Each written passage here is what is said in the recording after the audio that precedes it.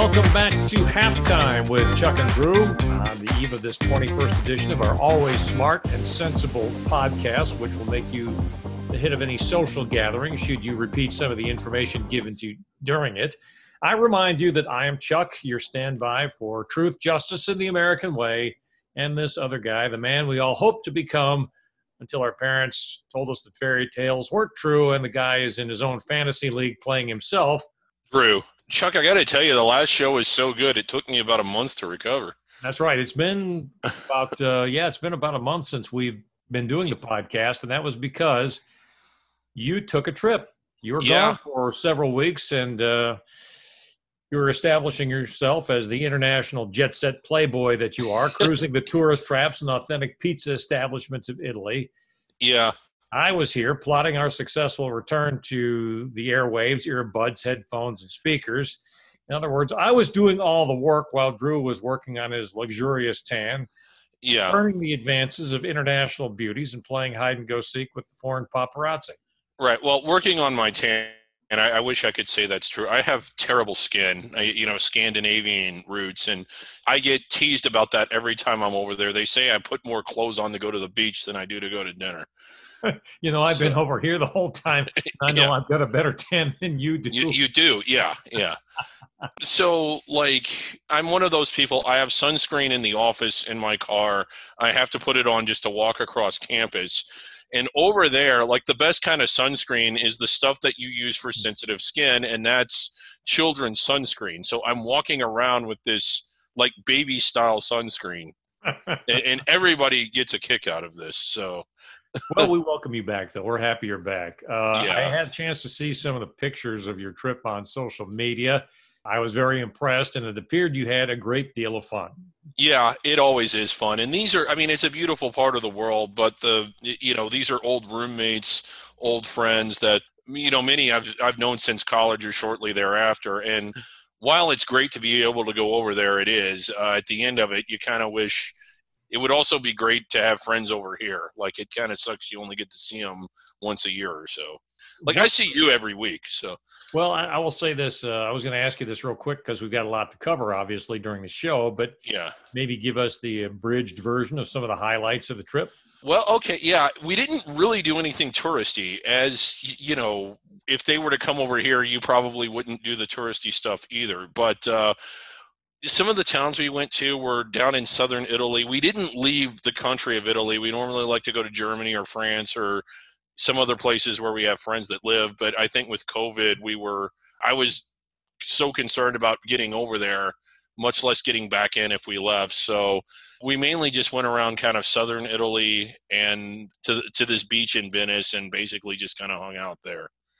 Well, usually right now we talk about what we've been watching on TV, and I have to admit, I am curious, did you watch anything on Italian TV, and what was that like? And did they have stuff like how to make the proper meatball or how to speak angrily with your hands for emphatic gestures? I don't know if they have roller derby or anything along that line. The Olympics were on. Most of the places we went, we stayed at basically what amounted to a campground for a week in southern Italy, and they didn't really have TVs there. But while we were back at their house, watched the Euro final. That was exciting to be over there when Italy won it, and the Olympics, and that was about it. So no, nothing really exciting on TV. And when you turn it on, almost no channels are in English anyway. So well, do they have, say, American TV shows that are dubbed into Italian?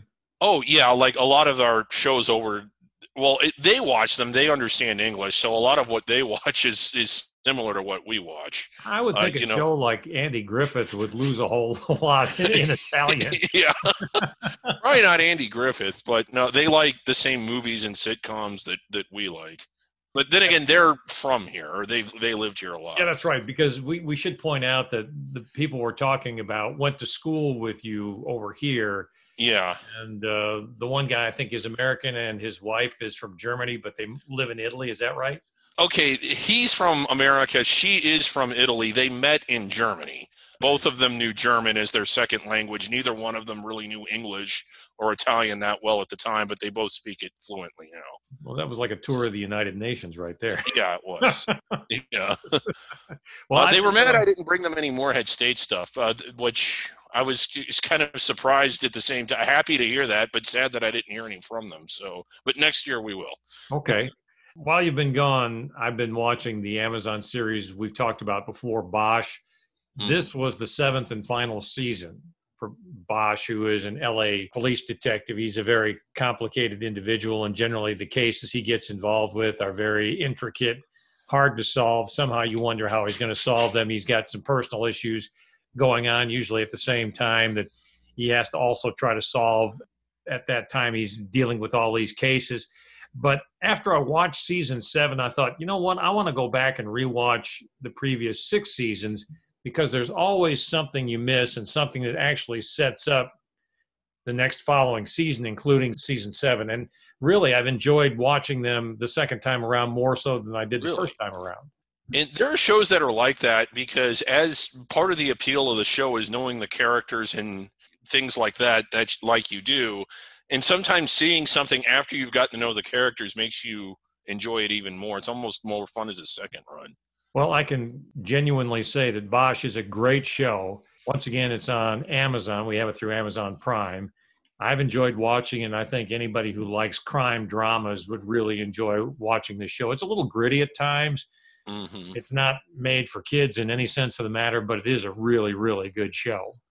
But now, after we finished talking about that, of course, after several weeks away, we renew the fastest growing, most popular segment of American podcasting, the part of the show that you like best, where we discuss the spectacular and almost science fiction-like marvel of the manliness that is my friend and co-host, Drew Barnett.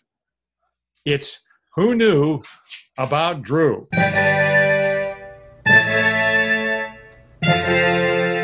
Today on Who Knew About Drew, we learned that Drew's electric personality has been used to power at least 7 major U.S. cities and 2 military encampments on the island of Guam.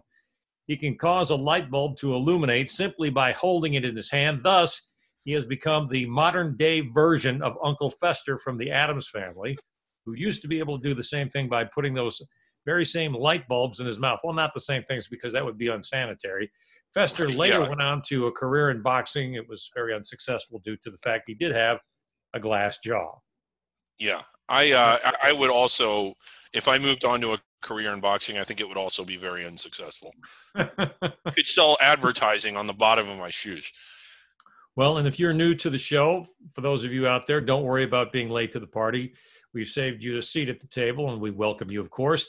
The first part of Halftime with Chuck and Drew always features a sports topic, while the second part deals with matters involving pop culture. And today on the sports segment, we're going to talk about pro sports all-star games. Do they really matter, and do fans still care about them? And Drew, I'll let you lead off. Okay, and this was sort of a fascinating topic. At the time you introduced it, it was around the Major League Baseball All-Star Game, which, in my opinion, that is still sort of the gold standard of All-Star games. I know that it has a completely different flavor and feel now than it did when it began. It started in the 1930s, really during the Depression, if I'm not mistaken, and the intent was to try and generate interest in the game at a time when attendance was down, not because interest in the game was down, but because of the financial hardships at the time.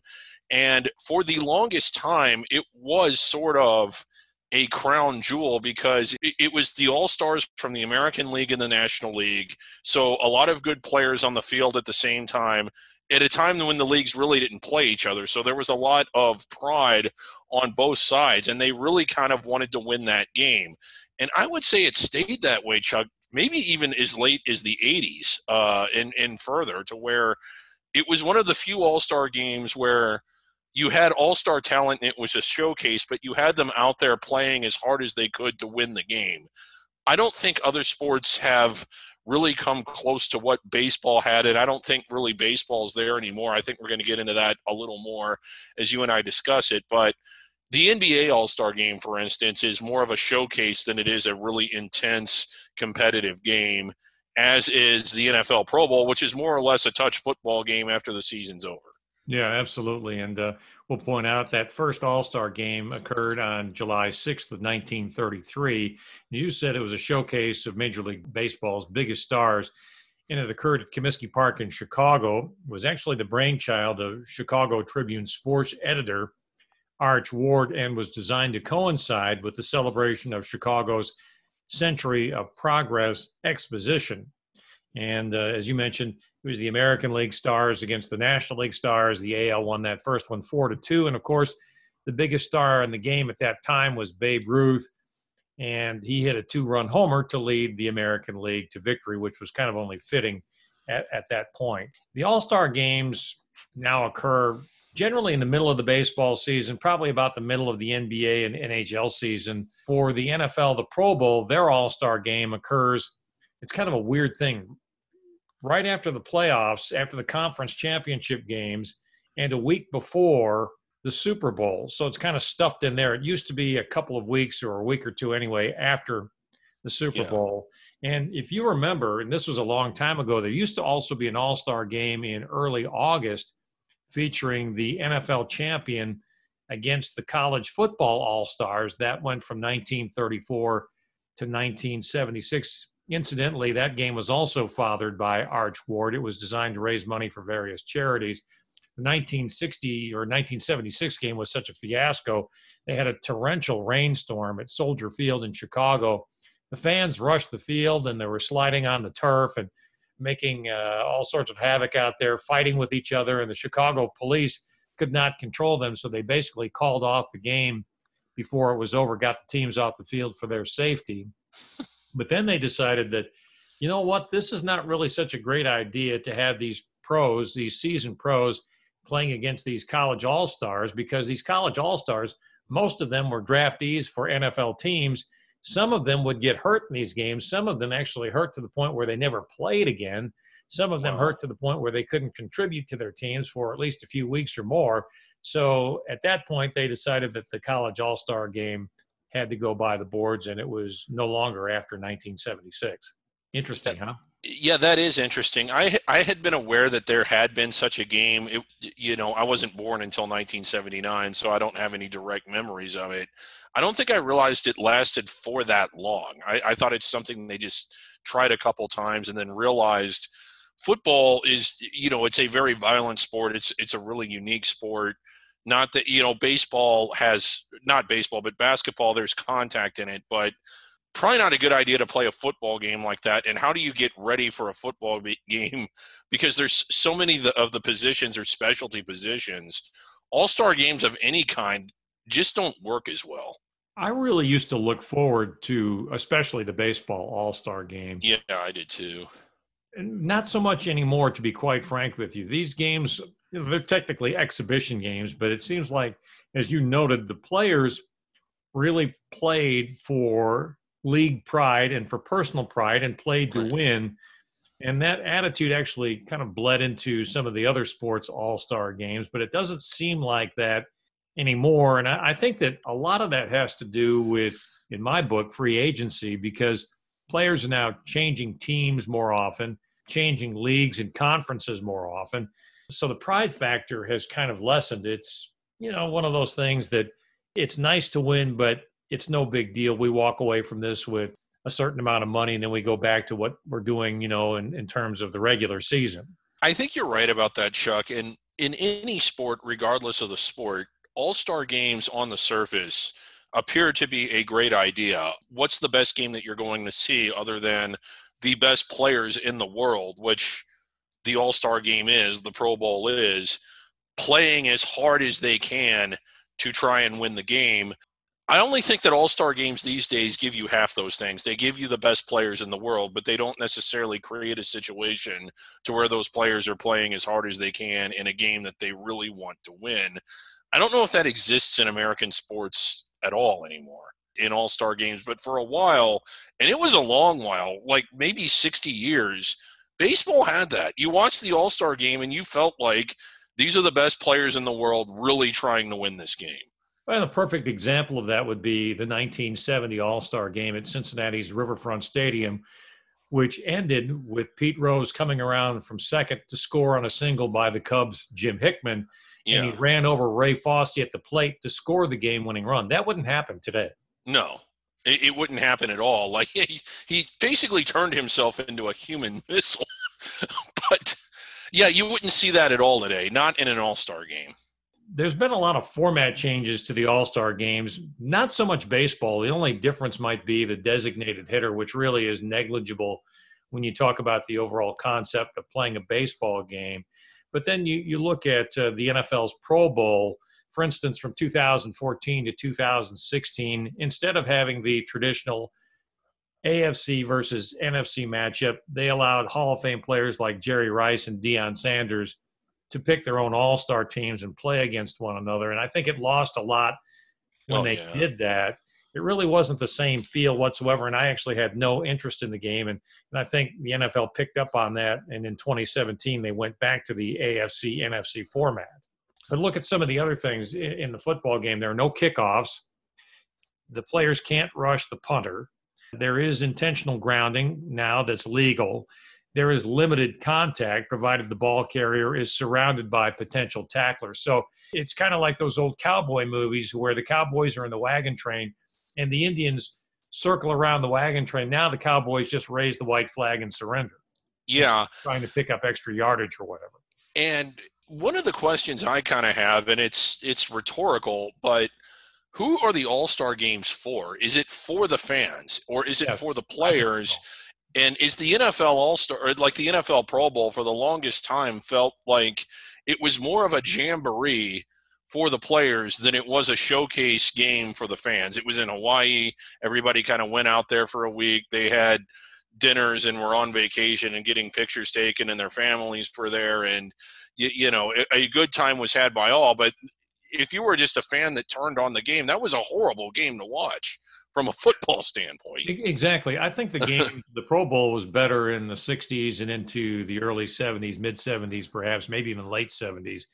And the same thing that's happened in baseball has happened in the Pro Bowl where, you know, they're just kind of there going through the motions of what is an exhibition game. The NHL, for instance, with its All-Star game has gone through some format changes. I can remember, and I was alive back in the 60s when there were still 6 teams in the NHL, and their All-Star game consisted of the previous year's league champion taking on all-stars from the other 5 teams. And, I mean, it was to the point where there were actually fights in the game. There are fights in the game. And, I mean, they took that seriously. The NHL took its All-Star game seriously. And then they had, of course, when they added 6 more teams, they went Eastern Conference versus Western Conference. And now they've gone into this thing where they've gone away from the conference matchups to these modified games using 3-on-3 formats, pitting all-stars from each division against one another in almost shortened scrimmages. And it's kind of weird. The NBA also has this odd format that reverts the score each 12-minute quarter to 0-0. And at the beginning of the fourth quarter, the game clock is turned off and a final target score will be set based on the leading team's cumulative score through the first 3 quarters. You have to have a degree in almost nuclear physics to figure out what's going on. Yeah. That target score will be the leading team's total score plus 24 points. Huh? Just play basketball. Play basketball. Yeah, I kind of liked it when you just said that whoever had the most points at the end of the game won. So you mentioned some pretty crazy formats. This kind of exists in basketball. I think it definitely exists in hockey, whereas it's not so much an NHL All-Star game, but there is a World Cup or a World Championship of hockey. And do national teams sort of become de facto all-star teams? Because I know that this is the case big time in soccer. Like the national team is a team of all-stars, and boy, do they want to win those games. Like when you're talking World Cup qualifying, World Cup. But the World Cup of hockey or the World Cup of rugby, which is not a huge deal in the United States, but is around the world, does that sort of give you that best players in the world playing in a game where they're actually really wanting to win in a way that maybe the Major League Baseball game, All-Star game doesn't but used to? Is that the peak of the sport in hockey? Well, I will say this. The NHL during Winter Olympic years, when they allow their players to compete in those games, does not have an all-star game. I guess they consider the Olympics perhaps almost like their all-star games because Yeah. the individual players are competing for their native countries. So in a sense, those are their all-stars. And I think that's kind of a nice thing to do. You know, what's interesting too is over the years, we've seen the all-star games add skills competitions. I think that, kind of boost fan interest a little bit. Yeah. Baseball, of course, has the popular home run derby. The NFL has various skills competitions Yeah. involving like passing accuracy and catching the football, a great hands competition. The NBA has its slam dunk competition and its 3-point shooting competition. The NHL does things like competitions for shooting accuracy, hardest shots, skating speeds. What I would like, though, from the NHL, if they would get all the goons from the league and have a fighting competition. Now, that would be a fan favorite. I think that would be big. Yeah, I think that would be huge. And that would be – they'd probably really want to win that. or at least not lose. NHL Celebrity Punch-Out. Yeah.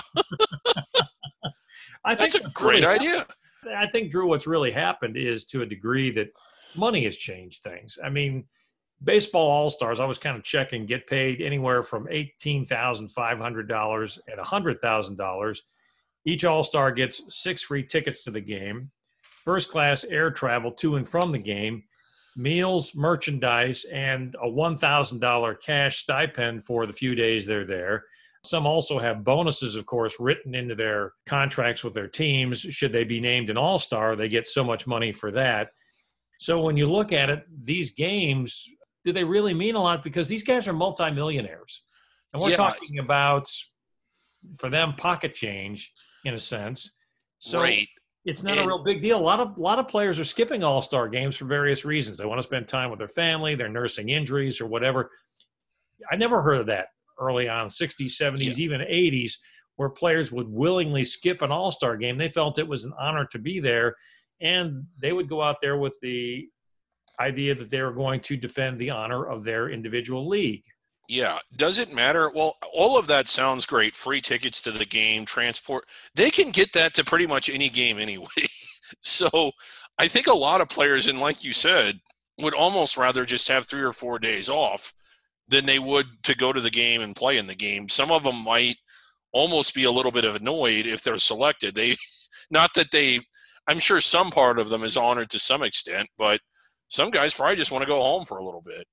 Well, the 64 players named to the Major League All-Star teams can share in a $640,000 pool of money. Now, that sounds like a lot, and only the winning team gets to share in that pool. That's $20,000 apiece. And again, you're talking about guys making millions and millions of dollars. $20,000 really isn't. I mean, for you and me, it'd be a lot. For most people, it'd be a lot. But for these guys, it's just not a lot. Maybe not enough to capture their interest in really playing hard and taking part in these games. Yeah.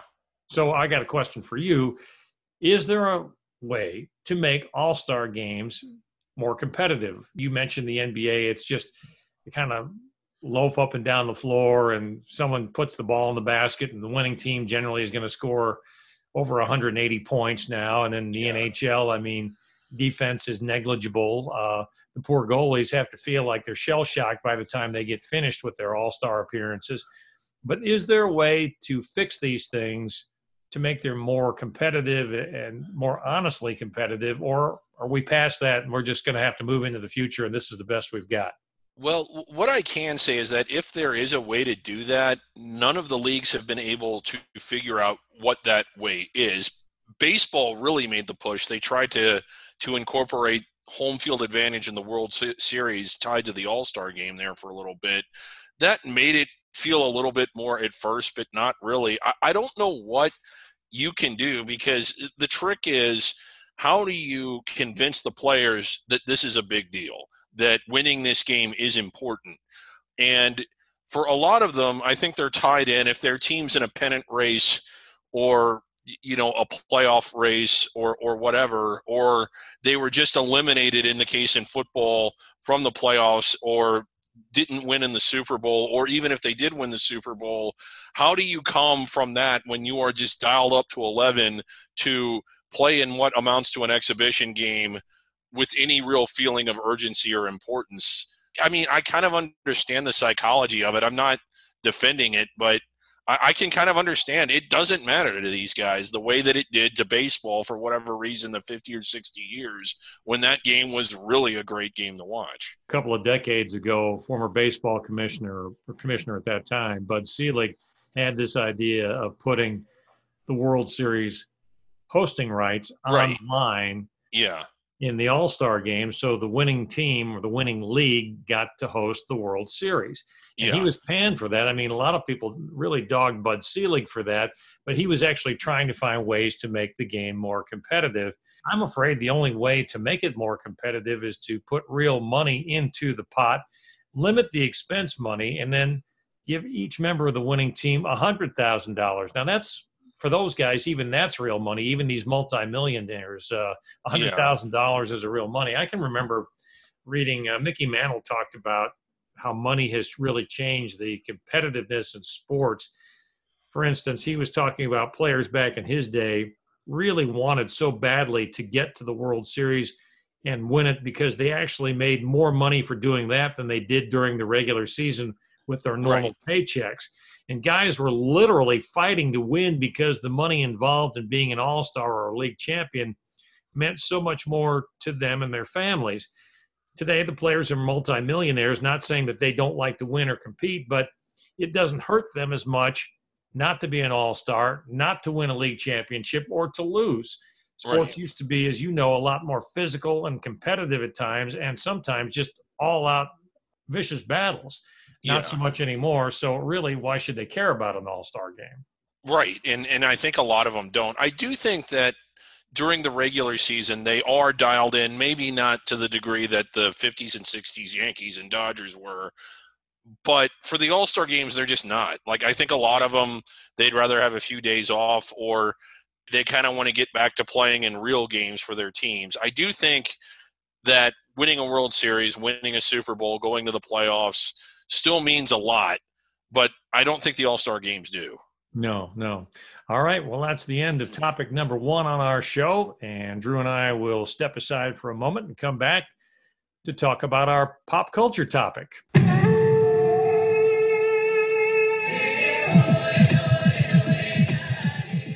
Drew, we just got done talking about the reality and meaning of what all-star games are to the players in professional sports leagues. Now we're going to talk about reality TV shows, which in some cases are about as real as the Easter Bunny and Santa Claus. Although I hope no kids are listening right now, because Santa is real, by the way, kids. Oh, yeah. I mean, you know, it's one of the things that we all have in common. You know, we all got to breathe, we got to eat, and we all once believed in Santa Claus, or a lot of us did. So I think we can thank MTV's The Real World for launching reality TV. That came about in 1992 and unfortunately died in 2019. I guess they put about 7 or 8 young adults, and I use the term adult loosely, and they were living together in some sort of a dwelling, maybe an apartment or whatever, in New York City. Just a bunch of spoiled kids just screaming and yelling at one another and fighting over stupid stuff. Yes, I remember when that came on. I was in junior high, and I don't like to admit it now, but I will for the sake of the show. I was captivated by it the first or second year. I forget. I think they were in New York for the first year, and they had it is what it sounds like. If you don't know what The Real World is, if you're listening, you probably do. But it's 7 or 8 guys, or guys and girls, young adults, late teens, early 20s, living together, and from week to week, it just sort of films their lives and how they get along and how they resolve conflict. And it seems so stupid now, fighting over who made a mess in the kitchen. It's just, it's sort of like your college experience, but on television in a much nicer one. And in the second one, that I got into was they lived in that beach house out in California.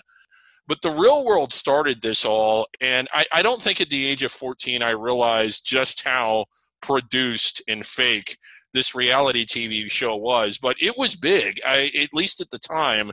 And I did think that started the quote unquote reality television craze. Now is a reality show for almost every different walk and phase of life. Yeah. In a sense. It's amazing to me. I mean, you've got these real estate shows where they're buying and selling houses and these multi-million-dollar properties. You've got shows where they're fixing up and turning around and selling old houses. You had Alaska State Troopers, which actually was a favorite of mine. You have American Idol and The Voice, which gives the average everyday person a chance perhaps to become a singing star. You have Pawn Stars, where these guys work in a pawn store in Las Vegas, and they come up with all sorts of interesting items that might be valuable, might not be. You have Survivor, of course, is one of the longest running reality shows. Started, I think, around 2001 and is still going strong. You have The Amazing Race, which is actually kind of a cool one where people get together and it's almost like a scavenger hunt of different types of challenges all over the globe, which is kind of fun to see all these places and see how these people handle them. And they have them doing things that I'm not sure I could do, like, scaling down the side of a skyscraper or a bridge or something like that on a rope and rappelling down. Then you've got shows, which I call the narcissistic reality shows, like Keeping Up with the Kardashians. And please don't get me started on all the housewives shows. I mean, if you want to talk about too much time on their hands, too much money at their disposal, too much Botox, and all these women with so much collagen in their lips that looks like that they're kissing a life raft, and they all wind up fighting about stupid things that have nothing to do with anything of importance in the regular world. Those are the ones I think I like the least. And Keeping Up with the Kardashians, I checked because I was curious. I knew it had been on for a long time. It was on for 20 years. We followed. Was it really? Jeez. Yes, we followed the action adventures of Kris, Kim, Khloe, and Kourtney, of course, then Bruce Jenner, and then his daughters, Kylie and Kendall. I mean, oh my gosh. I mean, I didn't watch it. I came across it every now and then. Yeah, I might watch it for about all of 60 seconds, but that timer would go off in my head and say, I can't stand another minute of this. Right. I think the KGB could actually use these shows to get people that they've arrested or whatever to talk and spill their guts about anything, because after you have them go in there in an empty room and watch 2 days of Keeping Up with the Kardashians, they'll tell you anything to get out of there. Right. The vast majority of reality TV shows, whether it's a competition-based show or the real world, you had Survivor, you mentioned that. You have these dating ones, The Bachelor and The Bachelorette. I got friends that get really into those, but it seems like what they are trying to do is create situations of conflict and mix in sex with like conflict and sex, or if not that, just conflict, and air that conflict on TV in a way that's sort of authentic because it's unscripted. It might be unscripted, but it is certainly directed and staged. And a lot of it is so fake. And maybe it's just, I'm kind of like an easygoing guy, at least I think that I am. A lot of the stuff that they're flipping out over, I would just kind of shrug my shoulders at. So you have these entire programs and shows based around conflict that, in my opinion, shouldn't even be a conflict. You notice in a lot of these shows, and I have, is the way to create conflict is to add alcohol into the situations. Yeah. Get them drinking. Because if you get a group of people drinking, probably within, a short amount of time, I would think a half hour, they, of course, edit it down. But within a short amount of time, someone was going to be in someone else's grill about something. Right. And it's the same thing. You mentioned the sex part of it. The same thing, too, because alcohol has a tendency to loosen up your morals and your ethics. And, I don't know if it brings out exactly what's naturally inside of you, but it kind of breaks down your defenses, and all of a sudden you're doing things maybe, probably you wouldn't do. Right. If you were sober. And that's what they do with a lot of these people. When we talk about even Jersey Shore, there's another one like where they're sailing the yachts, below deck, where after the end of each cruise, the deck crew and also the crew that works waiting on the guests and in the kitchen, they wind up going out and drinking. And it doesn't take long for someone to get upset with somebody else. And it doesn't take long for there to be a lot of crying, near fisticuffs, and then generally somebody getting mad and stalking off. And then probably a couple of people getting involved with each other behind closed doors somewhere.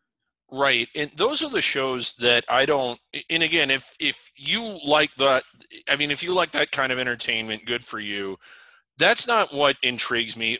I don't watch a lot of reality TV, and some of the shows that I thought were really good, one of my guilty pleasures, I got really into Deadliest Catch for a couple seasons, and that was on the National Geographic show, and I guess it constituted reality TV, but they went out on these Alaskan fishing boats and just followed the different crews, but you kind of got to know the people that were on the boats, and you kind of got to like them, and I was sort of fascinated by that lifestyle. And but again, after 2 or 3 years, it was sort of more of the same. It might still be on for all I know.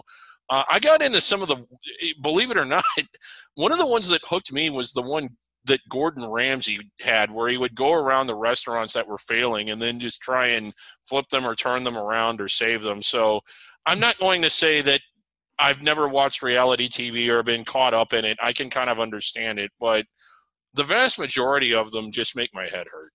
Yeah, and I have to also put a disclaimer on this from myself in the sense that, yes, I watch reality TV to a degree, and sometimes I find it rather enjoying. Other times I find it rather annoying. Yeah. But at the same time, I do watch, and some of my favorites include one of the original reality TV series in this certain genre, Cops.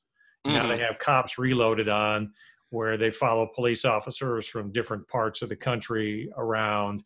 Live PD was kind of interesting because they were actually going to situations as they were supposedly occurring. And that was taken off last year after there was the big, I guess, controversy about police and police alleged brutality and things of that nature. I like Live PD because they were going right to the scene. There was one that they went to that was amazing to me. A guy had found somebody who was on a curb, and he was dealing with this guy who wasn't quite right. And then some other guy on a bicycle decided to ride across the road and was hit by a car right behind him. Oh. And fortunately, he wasn't killed. He was badly injured, and the guy just wheeled right out in front of someone. The person driving the car had no way to avoid this person on the bike. But, I mean, it was amazing. You never knew quite what you would see. Another one I really liked a lot was Ice Road Truckers. Oh, yeah, I don't really know why I was fascinated with it, because it was the same thing. They were driving over these lakes and rivers and things that had frozen over during the winter, rough roads otherwise, and they were trying to get as many loads from one end to another during the season that they had. And sometimes toward the end, they were driving across slush, and you never knew quite what might happen to them. Of course, you were a little worried that maybe the truck would break through the ice and they'd go down in the drink and somebody would drown, including the cameraman. Of course, that never happened. I like Bering Sea Gold. Yeah, that's a good one. They're, finding gold in underneath the water and digging for it and things like that. Those shows I liked a lot. Yeah, so some of them have been good. And what was the genesis? You mentioned The Real World. I guess that was the first full-blown reality TV, but where does it have its roots? Was it sports? Was it game shows? Because there's been unscripted television ever since there's been television. Right. Well, I do know that, and you can probably validate this for me, after The Real World, they went to something called Road Rules in 1995. Oh, yeah, I remember that. Show Yeah, it was MTV. I think it was the same idea, although instead of being in a house, they were driving across the country. I remember that show, but I don't remember. Yeah, they were driving across the country in like a UV or something, or an RV. Is that right? Yeah. Yeah. Okay. One thing we need to point out is reality TV shows are not always what they seem to be in terms of the fact that they're not as real as they're portrayed.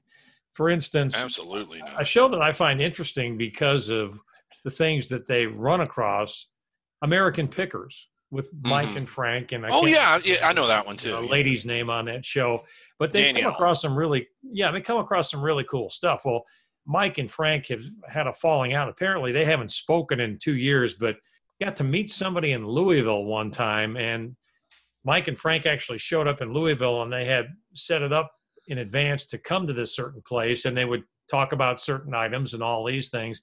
And they ran across this guy who wouldn't sell them anything.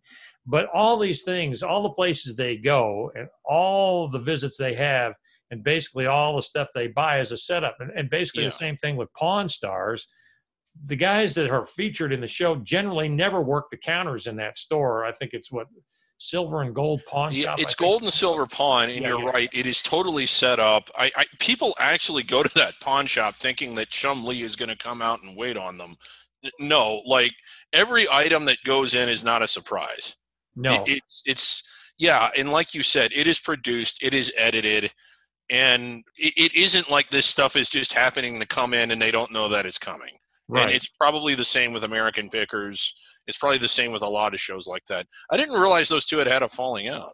Yeah, it's kind of a shame because they were at one time really good friends, and I'm not exactly sure what happened, but I just read this yesterday that I think it was Frank was in the hospital and he was upset that Mike didn't call him, and they haven't spoken since. Okay, and maybe that turns around at some point. If they really were friends, at some point you'd think that they would find a way to mend their fences. In Pawn Stars, from what I understand, the lead characters, they only do appraisals in private rooms inside the store. That's why you never see them. They only are out at the counter area for the show itself. I ran across some people when I was in Alaska 5 years ago, and they were talking about some of the reality shows that are based in Alaska. And the one apparently that annoys all of them the most is called Alaskan Bush People. Okay, where I don't think I've heard of this family. I mean, and there's that's a weird bunch of people, really. They really do need to be living out in the bush by themselves and not affecting the rest of society. Yeah, but they're supposedly building houses and roughing it and all this kind of stuff. But the joke around the places we went in Alaska, when they talk about it, they called them Alaskan hotel people, because generally when they weren't filming, they were staying in the best hotels and eating the best food and all this other stuff. So that's one that isn't even close to real either, and they try to portray it that way. One of my favorites that you knew had to be fake at the time, but for some odd reason it was enthralling, was Amish Mafia. Okay, I've never heard of this one either. Just the title is enthralling. Supposedly there were some guys that were protecting the Amish and kind of running things like a little gangster group in certain parts of Pennsylvania, and they had weapons and cars and things like that most Amish people would not have. And it turns out that was all completely fake too. You thought about it at the time, but it was entertaining. You took it for what it was and knew that it was okay. There are other shows too, like there's one that's called, and this, I'm not sure what's fake about it or not, but I've run across it on my DirecTV guide, My 600 Pound Life, which that immediately was a turnoff for me when I saw that. I said, I don't really like using people who have physical issues. Right. Because stuff like that begins to feel kind of exploitive.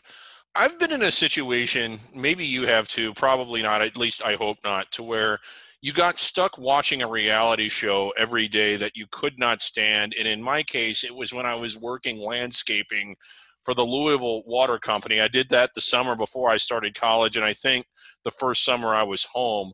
And every day at lunch, they would turn on Judge Judy. And never in my life have I wanted to break a television more than in those days. Oh, God, every day. Like, I mean, I don't understand the appeal of that particular show. I guess Court TV, I don't remember when it hit the air or when it went off, but was that sort of a prerequisite to a lot of reality-based TV shows that we see? But and I just thought of this as you said this. I can remember when I was a little kid, and it was a black and white show. Yeah, it was called Divorce Court. Okay, yeah. And what they had was real people in there going through a divorce and a judge in there hearing the case, supposedly. Yeah. And, these people are, of course, very emotional because you have two people who at one time loved each other and were very connected, Right. who are now pulling apart right there on live TV.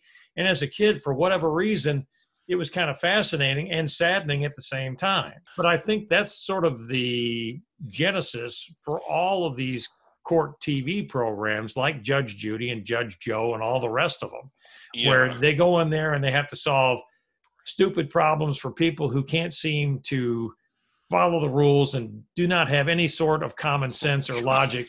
And Yeah. they come across these problems. And I'm sure that these people who are the judges would probably like to just get off the bench and just go down there and strangle some of these people, or hit them upside the head with a wiffle ball bat. Right. There is one reality TV show that I'm currently watching, and I'm going to go ahead and confess right here. I do like to watch Big Brother, and the reason being is these people are stuck in this house Okay. or this apartment or whatever. It's basically a studio that they built, and they're all mic'd up. They can't get away from the cameras and the mics, but it's a kind of a microcosm when you talk about a study in humanity, because all they have to entertain each other is the game that they're playing to see who will basically be the last one alive at the end, and one another. Huh. So it's kind of interesting how they deal with the gameplay, because for them, the gameplay becomes real life, and they take it Right. extremely personally. There are very few of them that can actually say to themselves, this is just a game. I'm not going to worry about it. This is not real. And they have to struggle with their own personal morals and ethics, because they don't act like that in real life. But here they have to lie and cheat to win. Yeah, I've heard of the show. I've never seen it, but I learned more about it in the last few seconds than I ever knew. So they're basically confined to this house, and how are they? Are they just sort of one-off to each show? They get rid of one of them, or Well, every few shows they get rid of one. Okay. They have competitions, and somebody becomes the quote unquote head of household, and his job is to nominate two people for eviction. And then they have a competition where they can save their own lives or the life of another and keep them in the house, or they can just decide to, go out. But what they do is a lot of times they'll set people up where they put two people up on the block, as they call it, for eviction. And one of them is basically a pawn. And after the competition to save a person, they put up the real person that they want to get out of the house. And I think they win $500,000 if they can be the last one at the end. Of course, there's two people at the end. Then they have to convince the so-called jury, which members are made up from previous house guests, that they should be the winner of the show. So I kind of like it just because it is sort of a study in humanity, and it's a guilty summer pleasure of mine, and I thought I ought to fess up to it. As I mentioned, I like live PD. I did like Cops a lot. There's some other interesting shows. The one that just annoys the crap out of me is The Bachelor, The Bachelorette, and one other, Love Island, where it's just a bunch of beautiful 20-somethings getting together, and they're trying to decide who they're going to spend the rest of their life with from spending time on a TV show. Yeah, I never have to worry about being on a show like that. Here's one that I never saw that I heard about that just sounded ingenious. No matter what you think of reality TV, I don't know if the episodes are still out there. I could never really catch it. Tommy Lee Goes to College. Just the title of the show is amazing. First show, the last show, and it lasted 5 minutes. Yeah. But apparently he enrolled at the University of Nebraska as a student, and it just followed him around. That is brilliant. There's nothing reality at all real about any of that, but wow. Tommy Lee Goes to College. Well, I kind of came up with a friend of mine an idea for our own reality game show. You remember that show, Are You Smarter Than a Fifth Grader, where they would ask I've heard of it, questions? Well, we came up with one, Are You Tougher Than a Fifth Grader? And so it'd be a guy armed with one of those big Bam Bam wiffle ball bats, rushed by increasing numbers of fifth graders, 10-year-olds. And how long before they finally take him down. And he or she, for that matter. Right. We could see it like the lightning round they'd hold in the dark, and they'd have them coming from different directions. All this stuff. The things you think of when you have a lot of free time in your hands. Yeah, I know. But I could just hear that. Here they come. Boom, boom, boom. I realize it's not funny. Someone right now, as we speak, is calling the State Department for Family and Children's Services. There may not be a show next week because we'll both be in jail. By the way, that is a fictitious suggestion. I don't know. You might be on to something there. Well, that ought to do it for this week's show. If it doesn't, it will. We need to tell people that if they are interested in emailing us with a topic or a comment or whatever, they can reach us at halftime240@gmail.com, halftime240@gmail.com. We appreciate you listening this week. We look forward to having you back next week, and we promise that we won't threaten any adolescents in next week's show with any kind of physical violence, which, again, was just a joke. So, Drew, thanks as always. No problem. Had fun with today's show, and I appreciate your time. That's Drew Barnett. Oh, yeah. Okay. Yeah. I forgot to sign off. Yeah. That's thanks, right. Chuck. All right. You've been listening to this week's edition of Halftime with Chuck and Drew.